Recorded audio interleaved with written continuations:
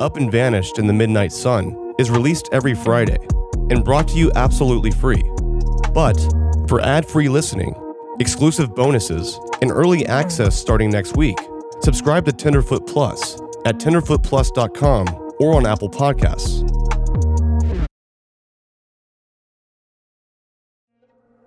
You're listening to Up and Vanished in the Midnight Sun, a production of Tenderfoot TV in association with Odyssey. The views and opinions expressed in this podcast are solely those of the individuals participating. This podcast also contains subject matter which may not be suitable for everyone. Listener discretion is advised.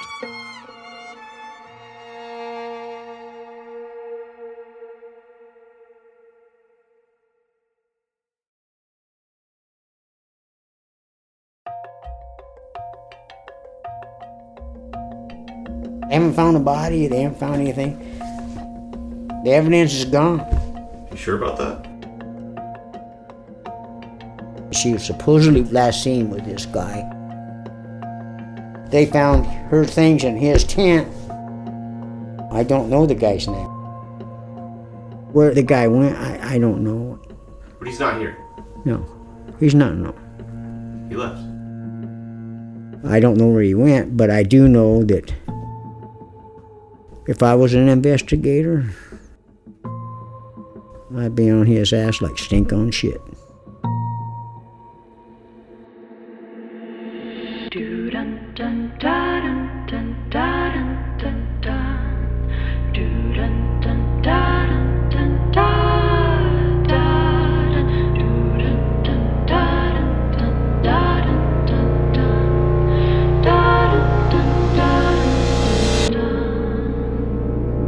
Welcome to Season 4 of Up and Vanished in the Midnight Sun. I'm your host, Payne Lindsay.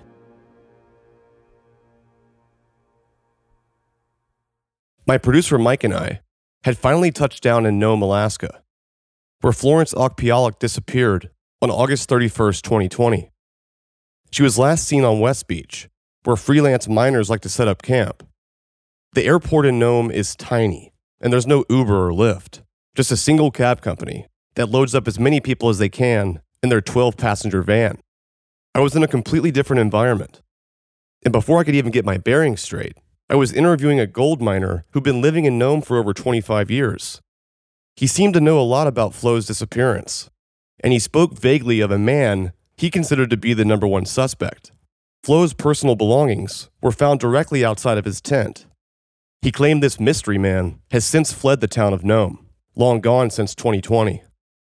But I found it a bit odd that for as many details as he knew, he couldn't for the life of him recall this individual's name. I need to know his name. After a long day of travel, we grabbed some food from a local restaurant in town and tucked in for the night. We had a long day ahead of us. We're a pretty interesting little community isolated here on the edge of the Bering Sea. This is Sue Steinecker. She's lived here in Nome for decades. In some ways, it feels like a tiny little Midwest town where you have folks that are third-generation gold rush families and people that have moved here for the country, the rock climbers, the outdoor enthusiasts. We are full spectrum political, from super conservative to super liberal.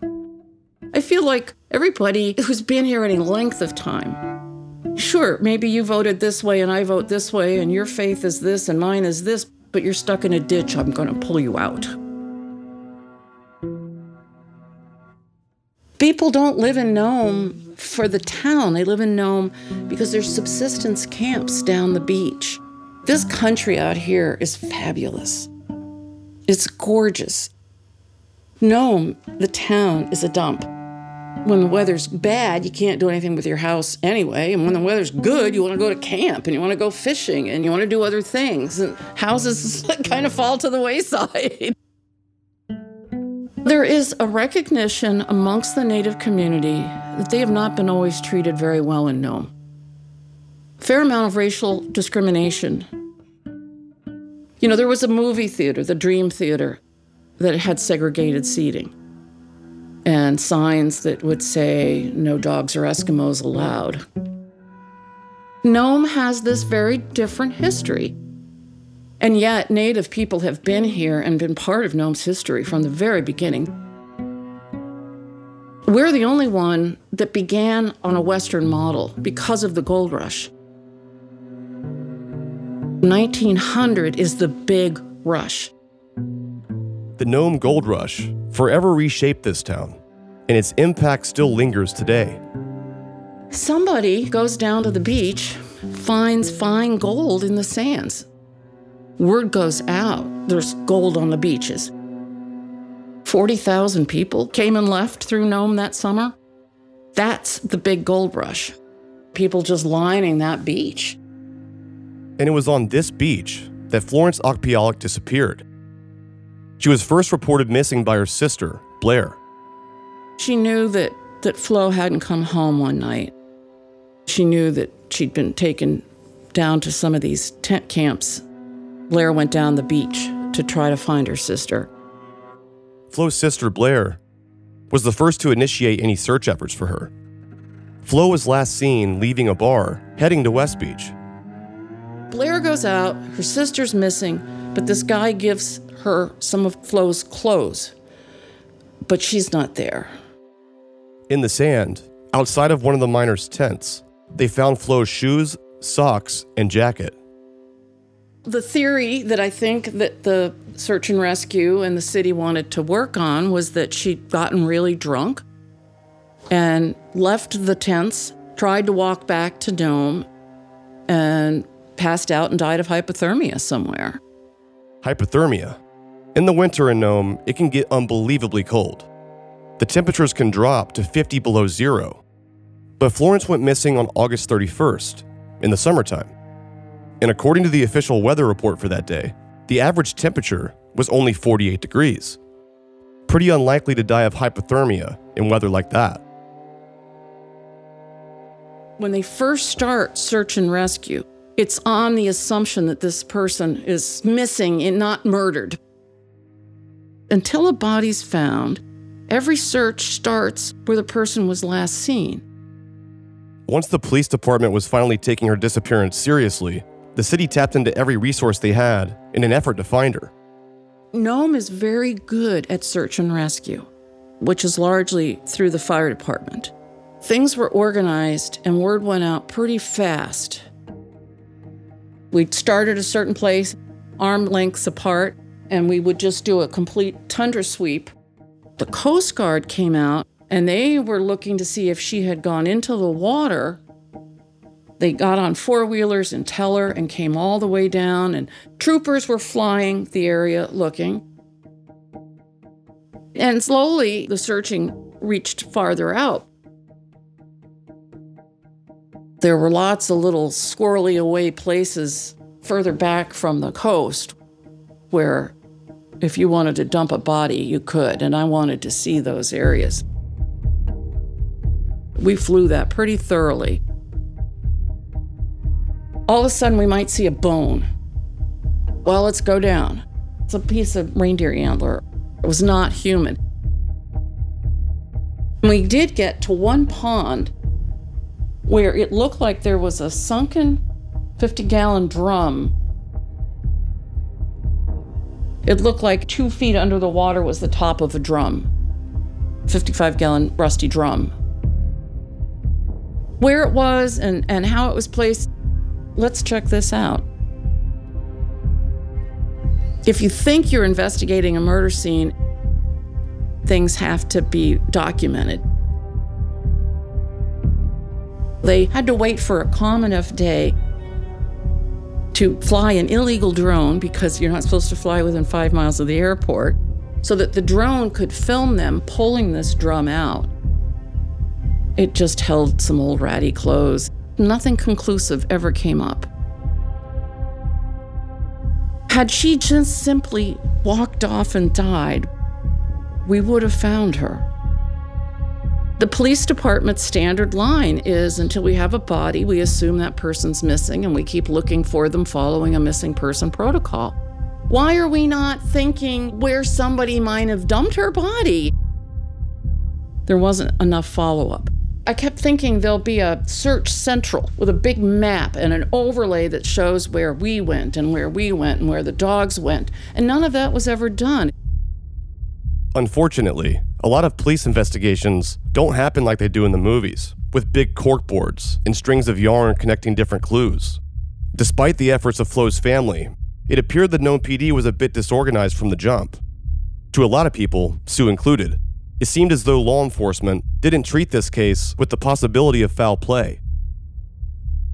During the search, Sue learned in more detail the moments leading up to her disappearance.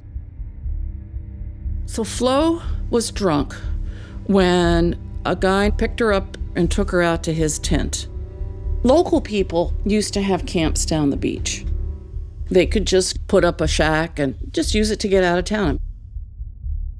Who was Florence with that night? Who took her out to the beach in the first place? So the log line on just the standard missing person reports says that Flo was last seen on West Beach. Right. With gold miners. Can you show me where this West Beach is on the map? Okay, so the beach is that way or east, the beach that way is west. Okay.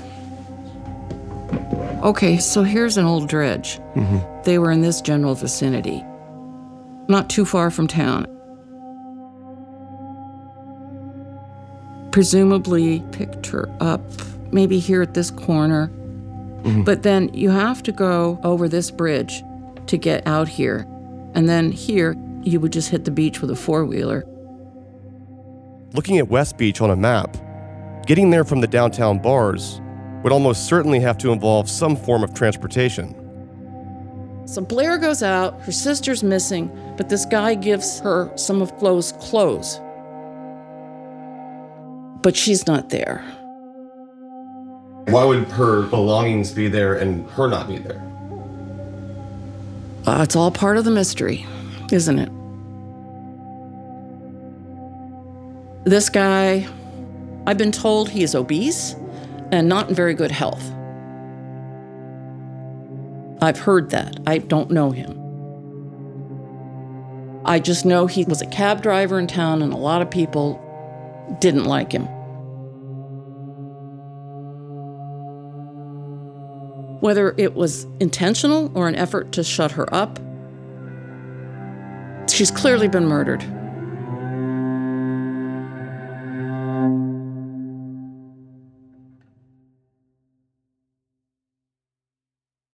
My next stop in Nome was to meet up with Wendy. It was Wendy and her family who were really spearheading the community search. And they're also the ones who were followed by an unknown truck. That truck with blacked out windows and no license plate. What does that have to do with all this? They didn't care. They wanted to get rid of the problem. She's a person. As Nomites, we say if somebody abducts us, scratch them, pull our hair out, leave as much evidence as you can behind, and rely on the public to find them, not the police department, because they're not capable or willing to.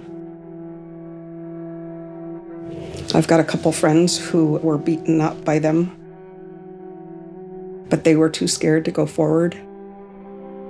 My one girlfriend, she's from St. Lawrence Island, and she was dropped off by the police department 2 different times, 2 different places, while she was pretty intoxicated under cold weather situations. My cousin was left way out down the road, too.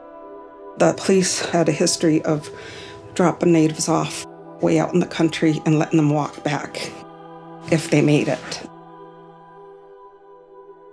There's a lot of people that they did that to, that I know of.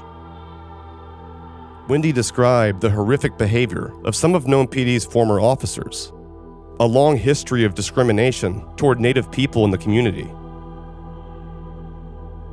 Search and rescue didn't look for her till day 3, and then I believe it was day 6 that the police department started to look for her. When there was 2 Caucasian women missing, they went out the same day and they found out those 2 people the same day. This is a missing person. Why didn't they help find her? It was the townspeople that went looking for her, locals, people from the villages. They didn't act like they cared at all. I think it was all a show. They acted like they were busy on the case, but they failed her. It's an emotional case because we spent so much time looking for her, and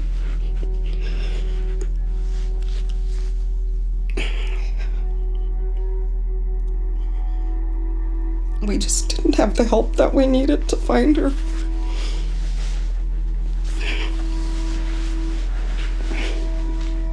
I think it was day 9. My girlfriend and I, we were paired up looking for her, and we were at it every day. And I started bawling, and I says, "Why aren't the police doing anything?"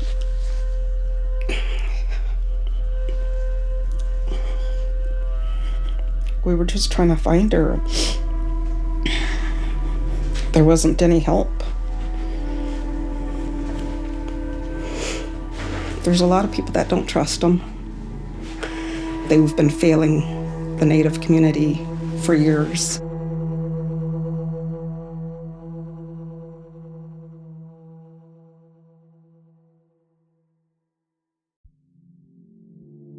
Do you ever wish you could become a detective and help find the clues to the case? How about all of that in a mobile game that you can take anywhere? In June's Journey, each scene leads to a new, thrilling storyline. Uncover the mystery of June's sister's murder and find out about scandalous family secrets. The gameplay lets you find hidden clues as you investigate a murder mystery. Escape to a bygone age of mystery, danger, and romance. Let your imagination run wild when decorating your island estate and collect scraps of information to fill your photo album and learn more about each character. Whether you're craving a good mystery or looking for an escape, you can immerse yourself in the world of June Parker. June's Journey is a hidden object mystery game with a captivating detective story taking you back to the glamour of the 1920s with a diverse cast of characters. Each new scene takes you further through a thrilling murder mystery story that sets the main protagonist, June Parker, on a quest to solve the murder of her sister and uncover her family's many secrets. I travel so much while working that I personally love to play it while sitting around airports with all of that free time I have. Can you crack the case? Download June's Journey for free today on iOS and Android. I'm going to Mexico City, and it's going to be an awesome vacation, all thanks to Viator.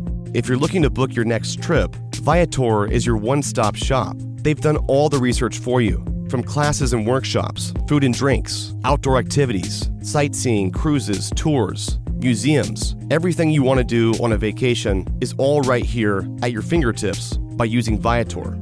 Viator is the solution you need to ensure you plan the perfect trip and overall travel experience. Viator is a tool you can use to plan and book travel experiences all around the world. The Viator app and website make it easy to explore 300,000 plus travel experiences, so you can discover what's out there, no matter where you're traveling or what you're interested in. Viator can help you plan better travel experiences. 300,000 plus travel experiences to choose from means that you can plan something everyone you're traveling with will enjoy. Enjoy real traveler reviews to get insider information from people who've already been there on the same experiences you're choosing. And if plans changed, there's free cancellation. Plus, Viator offers 24/7 customer service, so you know that you'll get the support you need at any hour if things aren't going as planned. So download the Viator app now and use the code Viator10 for 10% off your first booking in the app. Find the perfect travel experiences for you. Do more with Viator. In almost any unsolved case, it's certainly common to point the finger back at law enforcement. It's easy to blame the police because solving the case is their responsibility. I always try to take that with a grain of salt because every circumstance is different. It's not in every situation that the police department is committing some form of misconduct in an investigation. But the Nome Police Department has a long, dark history, unlike anything I've ever seen. In 2003, the Sonia Ivanov went missing. This is Alice Knick Glenn, an Alaska native, who hosts her own podcast celebrating Native culture called Coffee and Quack. 21 years before Florence went missing in Nome, another Alaska Native woman also disappeared. 19-year-old Sonia Ivanoff. She was walking home. Her roommate said she didn't come home and was reported missing 2 days later. Eventually, an anonymous witness came forward and described the last known sighting of Sonia. A police officer stopped her on the road and was talking to her. Someone saw her hop in to a police car. She was seen getting inside the squad car of a Nome police officer, a white man named Matthew Owens. Then, she was never seen again.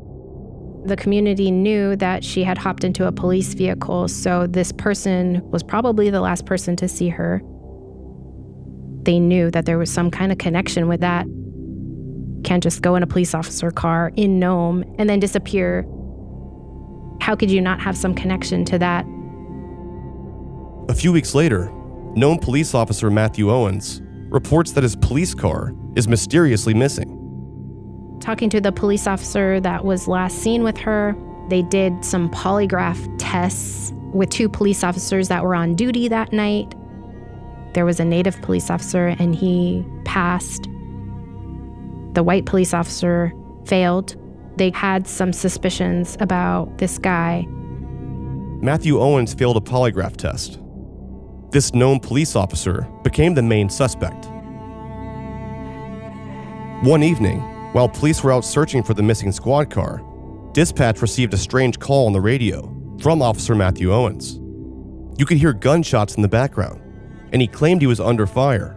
And when other officers arrived there at the scene, they found Matthew Owens completely unharmed, and with the missing police car.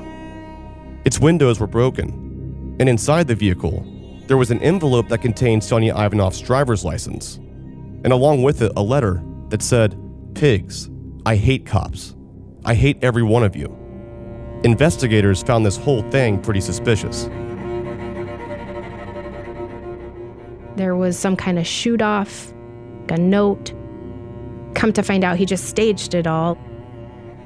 There was nobody else there. It was just him. His vehicle was out there. After this happened to Sonia, a bunch of these women came forward and told about their experiences with him as this creepy guy messing around with young Inupiaq women. Like he was known to pick up Inupiaq women for sexual favors, driving them around and saying that nobody would ever believe them over him. Nobody would ever believe a drunk Inupiaq woman over a white police officer in Nome. It's just textbook evil. Ultimately, Nome police officer Matthew Owens was found guilty of murder. The community's distrust of the Nome Police Department is completely valid. It's rooted in a dark, twisted truth. To think a police officer would do this to such a bright, beautiful, great Inupiaq woman, anti-person, how can anyone allow that to ever happen? In some deep down way, this story of Sonia Ivanoff really affected me when I was young. The Sonia Ivanoff case influenced me in growing up and becoming aware of this issue. Deep down, influenced the work that I do. I've always had this yearn for accurate and authentic Alaska Native representation in media because it just felt like everything was sensationalized on TV. Media has such a profound effect on how people see us, number one, and then number two, how we view ourselves. So important for me, especially as an older sister, that I'm helping to create a better, more equitable world, providing accurate and authentic media representation for Alaska Native people. Missing and murdered Indigenous women, girls, Two-Spirit people. It's a crisis. I really feel like language is important, and to say it's something like an epidemic, I don't try to say that, because an epidemic kind of alludes or elicits this idea of something that's not preventable, It's not an epidemic. It's a crisis. It's something that we're dealing with, but we can help alleviate. It's something that we can have power and influence over if we all work together. According to statistics, in cases of violence committed towards Alaska Native women, 97% have experienced violence committed by an interracial perpetrator. Missing and murdered Indigenous women, girls, and Two-Spirit people, it's not that we are inherently weak or powerless. It's that we're inherently powerful, but we're victimized by people who want to assert that power. And I think that comes out in violent ways. My first time ever going to Nome was in 2020. As we were there was currently somebody missing. There was a woman missing. The missing woman was Florence Okpialuk. That really affected me. I just remember thinking when I was in Nome, I just really can't believe that anybody allows this to happen to our people. Where am I? How can this happen in a place like this? I felt like I hit a fourth dimension in my mind, feeling a lot of feelings. I went to school for aerospace, so I'm rational, logical. I didn't consider myself spiritual until I went to Nome. But it really awoke all of those senses in me somehow. I felt a profound connection. The land itself, that was evoking feelings in me. I think what's so important is to share that human story, to humanize Inupiaq people, to humanize Indigenous women and real people living today. Atrocities are committed against us every day, and it's everyone's fault. It's not my fault or your fault, it's all of our fault. I find myself so scared in my own hometown for myself and for my sisters. I see a problem in the community and I want to help, do what I can with the tools that I have to help fix it.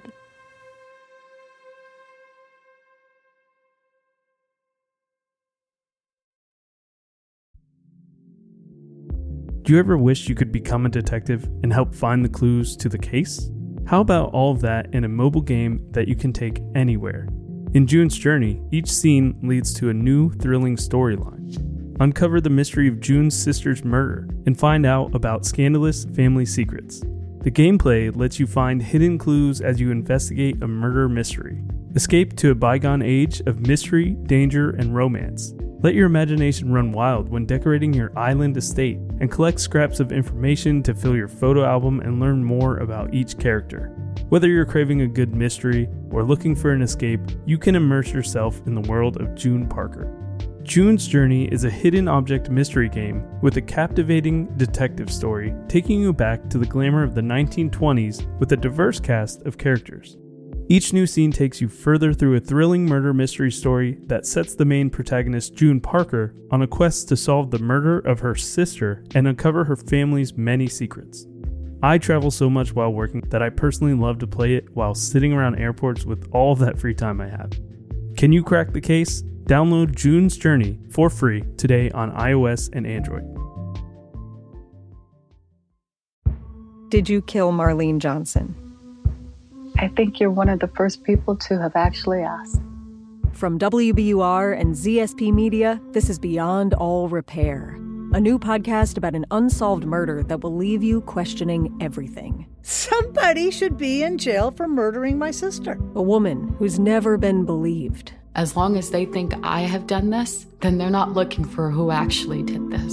And that's what makes it a cold case. No, it's a botched case. And a search for the truth, once and for all. Wow, it just gets more interesting. Beyond All Repair. Listen and follow wherever you get your podcasts. Be careful. You're digging in a place that's been very peaceful for a while. Do it anyway. Dig.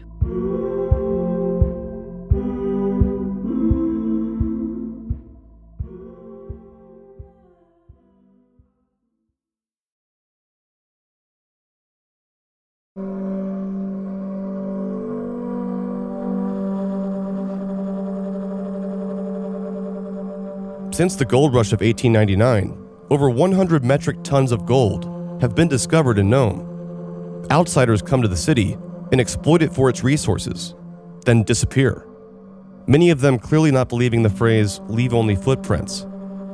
A few years ago, there was a major drug bust in Nome, and a mass arrest was made, many of them gold miners. Well, they may have been known for their gold, but they're also known for their drugs, so they're not gold miners, they're troublemakers. I think the drug dealers got away with murder.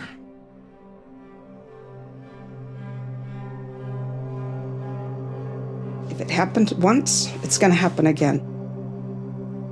Nome is an easy target. They got private planes, they got private airports. Where there's a will, there's a way. I think they're waiting for it to calm down before they attempt it again. I don't think Nome's safe still.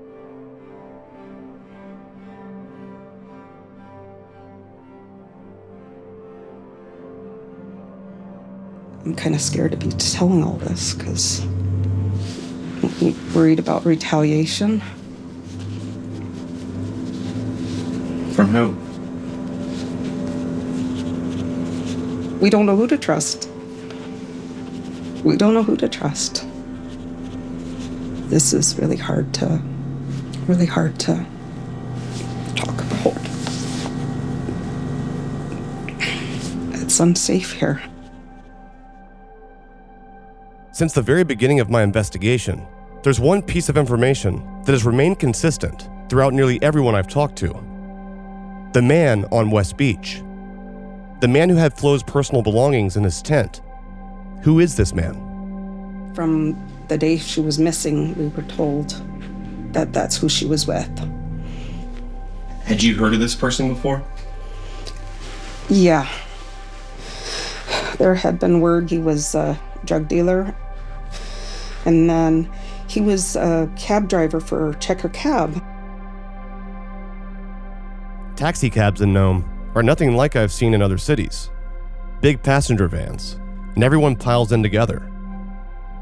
And my girlfriend flagged him down. He already had passengers on board. And so he stopped, picked her up. He dropped everybody else off but her. And she had the creeps. And he says, you know what? I could have killed you and nobody would have known about it because you didn't call this in. This guy said that? He said that to her. She freaked out and got out. I believe every word he says. I believe he could have. I don't trust him. This story is beyond creepy. This person sounds like a real predator. I know people with a dark sense of humor, but no one's joking about killing their passengers to a stranger. Where is all that coming from? Whoever this person is, they definitely sound a little dangerous. So what have you heard recently? That he's moved, I think, to the Philippines. That's all I know. I was just glad he moved because I think he was a danger. In the Philippines? Why would he be there? And where did he come from before he was in Nome? At some point, she ends up on West Beach. West Beach is the last place she was seen. Okay, so on West Beach, from what you've heard, what transpired exactly? From just what you've heard? I don't know if she was intoxicated. I don't know if they got her on drugs or not. There's been a lot of rumors.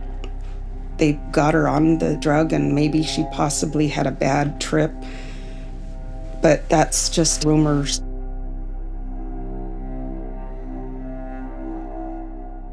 Flo's sister Blair had just left work for the day, and she planned to meet up with Wendy and I. Just by the grocery, by the store, like the grocery store. It is pretty close to the grocery store, yes.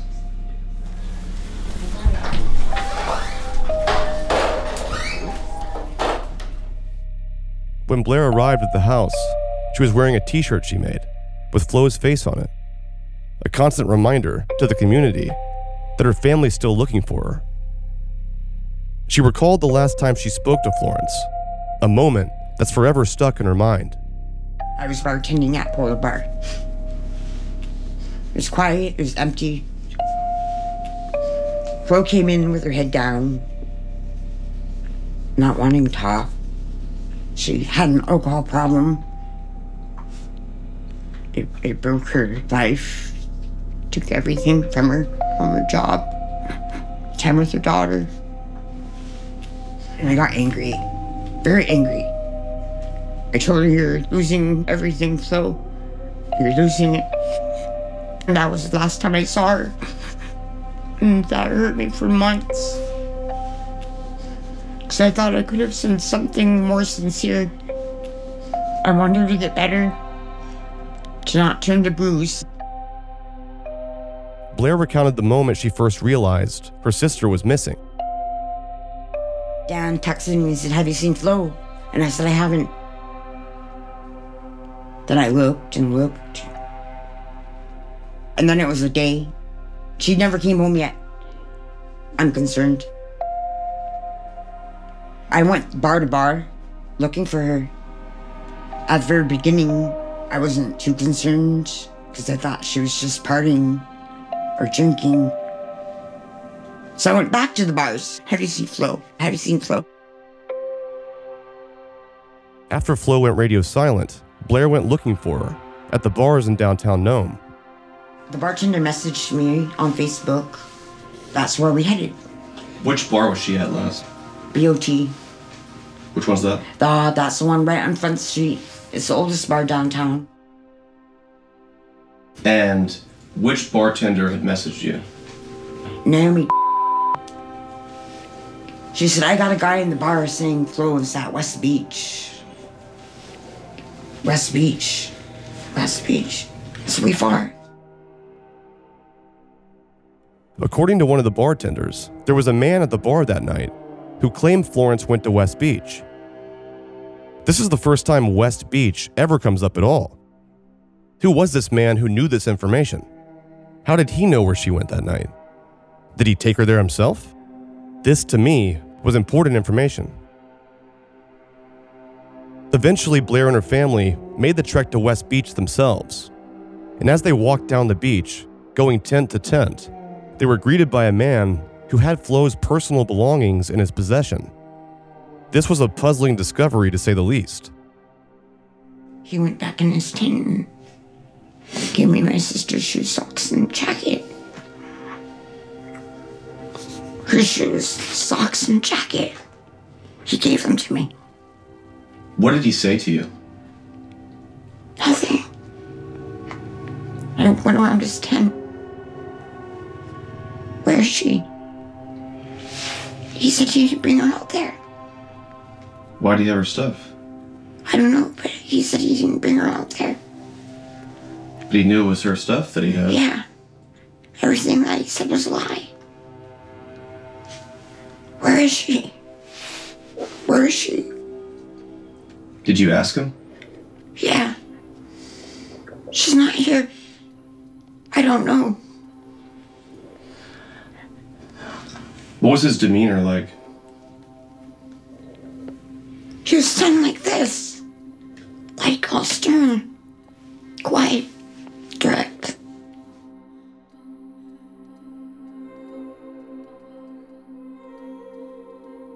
Wendy pulled out her phone and showed me pictures of this tent where Flo's belongings were found.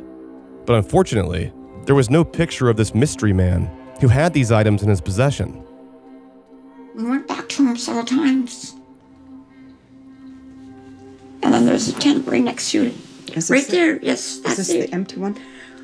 This is the empty one. This is the one he's stayed in. Okay, I'm gonna send it to Payne right now. The guy that had a tent next to him saw his neighbor with Flo on the back of the four-wheeler and went up West Beach And he didn't come back till morning, but he came back without her. Wendy and Blair spoke to the owner of the tent next door, an older gentleman. He told them that on the night Florence went missing, he had seen the man from the tent next door drive off down the beach with Florence on his four-wheeler. And then in the morning he returned, but Flo was gone. Was he a white guy? He wasn't English. He didn't speak English very well. What nationality was he, you think? Was he Swedish or something? Yeah. Something different. Something different. He did have an accent. Like a European kind of accent? Yeah. Before it gets too confusing here, let's just break it down. So we have this mystery man who had possession of Flo's belongings in his own tent. Why would he have that? When confronted by Blair and Wendy, offered up little to no explanation as to why he had these things. Then we have a guy in the tent next door who claims to have witnessed this man drive off with Florence on the back of his ATV, then return the next morning without her. With no names or detailed descriptions, finding the identity of these people is going to be a difficult task. What we do know is the man who had Flo's belongings in his tent, whoever he was also a cab driver in town. We're getting closer to something. I just need to talk to more people.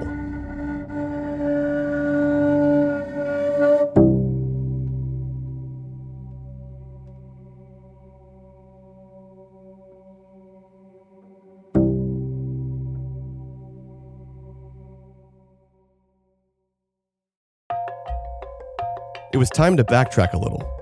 We know Florence was last seen on West Beach, but before that, she was seen at a local bar in town called the Board of Trade. Flo's sister, Blair, mentioned that a bartender named Naomi recalled a man sitting at the bar that claimed Florence had gone to West Beach. The biggest question is, how did he know that? Is this the guy? Did he see her leave with someone else? From all the research I've done, this is the very first time anyone at all even says West Beach. And it's not like it's super close by. Either this man saw Flo leave with someone else, just heard this from somebody, or he took her there himself. These are questions that drive you crazy until you get some sort of significant lead. So I hit the bars on Front Street myself and tried to find Naomi. I need to hear her story. Hey, does Naomi still work here? She does? Good news is, it seemed like Naomi still worked here, but usually on the day shift. So I'm going to have to try again tomorrow. But if this bar was the last place Florence was seen before she went to West Beach, I want to stick around tonight and try to talk to some regulars. A few hours went by, and I started asking strangers about Flo's disappearance. I eventually struck up a conversation with a woman whose name I'm going to keep confidential. I asked her if she'd heard anything about this case, and the first thing that came to her mind was a bizarre encounter she had in this same bar a few years ago with a man who was a cab driver. There was problems with a cab driver. This guy comes up to me and he followed me. He pulled out a knife. The only thing for me to respond was, "You're gonna fucking stab me, you're gonna fucking kill me." I said, "This guy has a knife." Could this be the man we're looking for? I asked her if she remembered his name.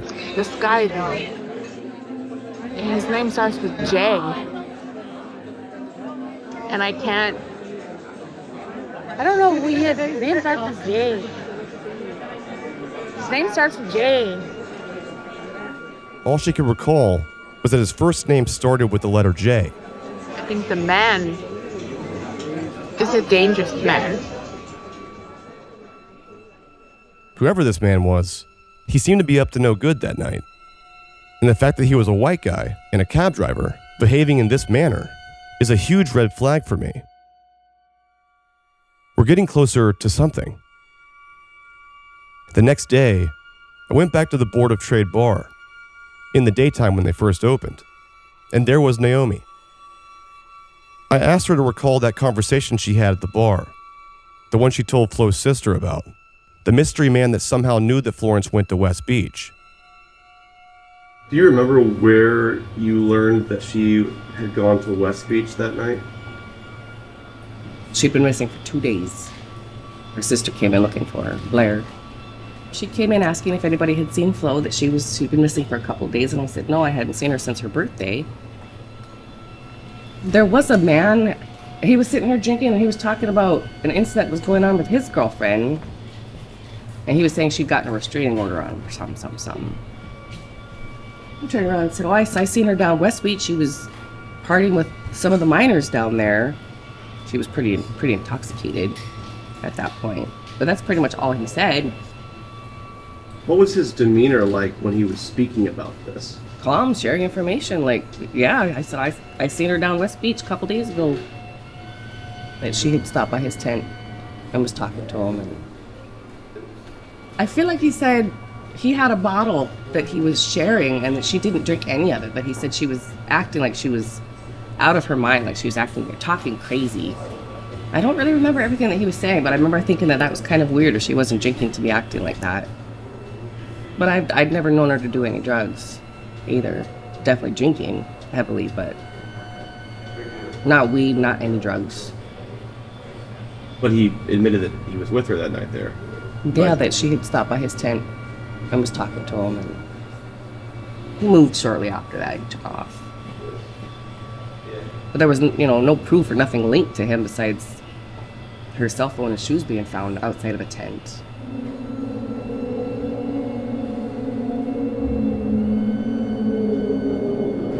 Did he ever talk about why those items were in his possession like that? I feel like I recall him saying something about sleeping and hearing something in the middle of the night and getting up to go out and look and seeing her stuff there, but he didn't see her anywhere. If she was last seen on West Beach and her items were around his tent, then he would be one of the last people to see her, if not the last. And I kind of knew him because he was a cab driver, and I'd see him once in a blue moon here, but... Mm-hmm. You ever seen him since all this? Like, after? He moved shortly after that. He took off. I don't even know his last name. What was the name that you knew him by? Oregon John. What do you think happened to her? Pretty sure somebody murdered her.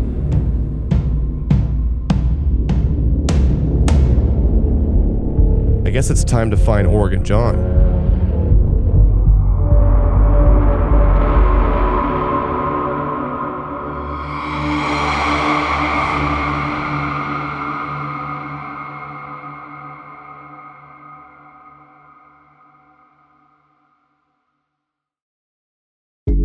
This is a real-time investigation. In this season, I want to take you further behind the scenes than I ever have before. So each week, after the newest episode, I'm going to sit down with the producers of this show and give you an in-depth breakdown, a deeper look into my investigation, my personal thoughts, and exclusive audio from behind the scenes. You can hear my first recap of episode 1 and 2 right now on Talking to Death. Again, this is a real-time investigation, and if you want to follow along completely in real time with me, subscribe to Talking to Death on your podcast app and tune in every week after the latest episode. Again, that's Talking to Death on your podcast app. Enjoy the show.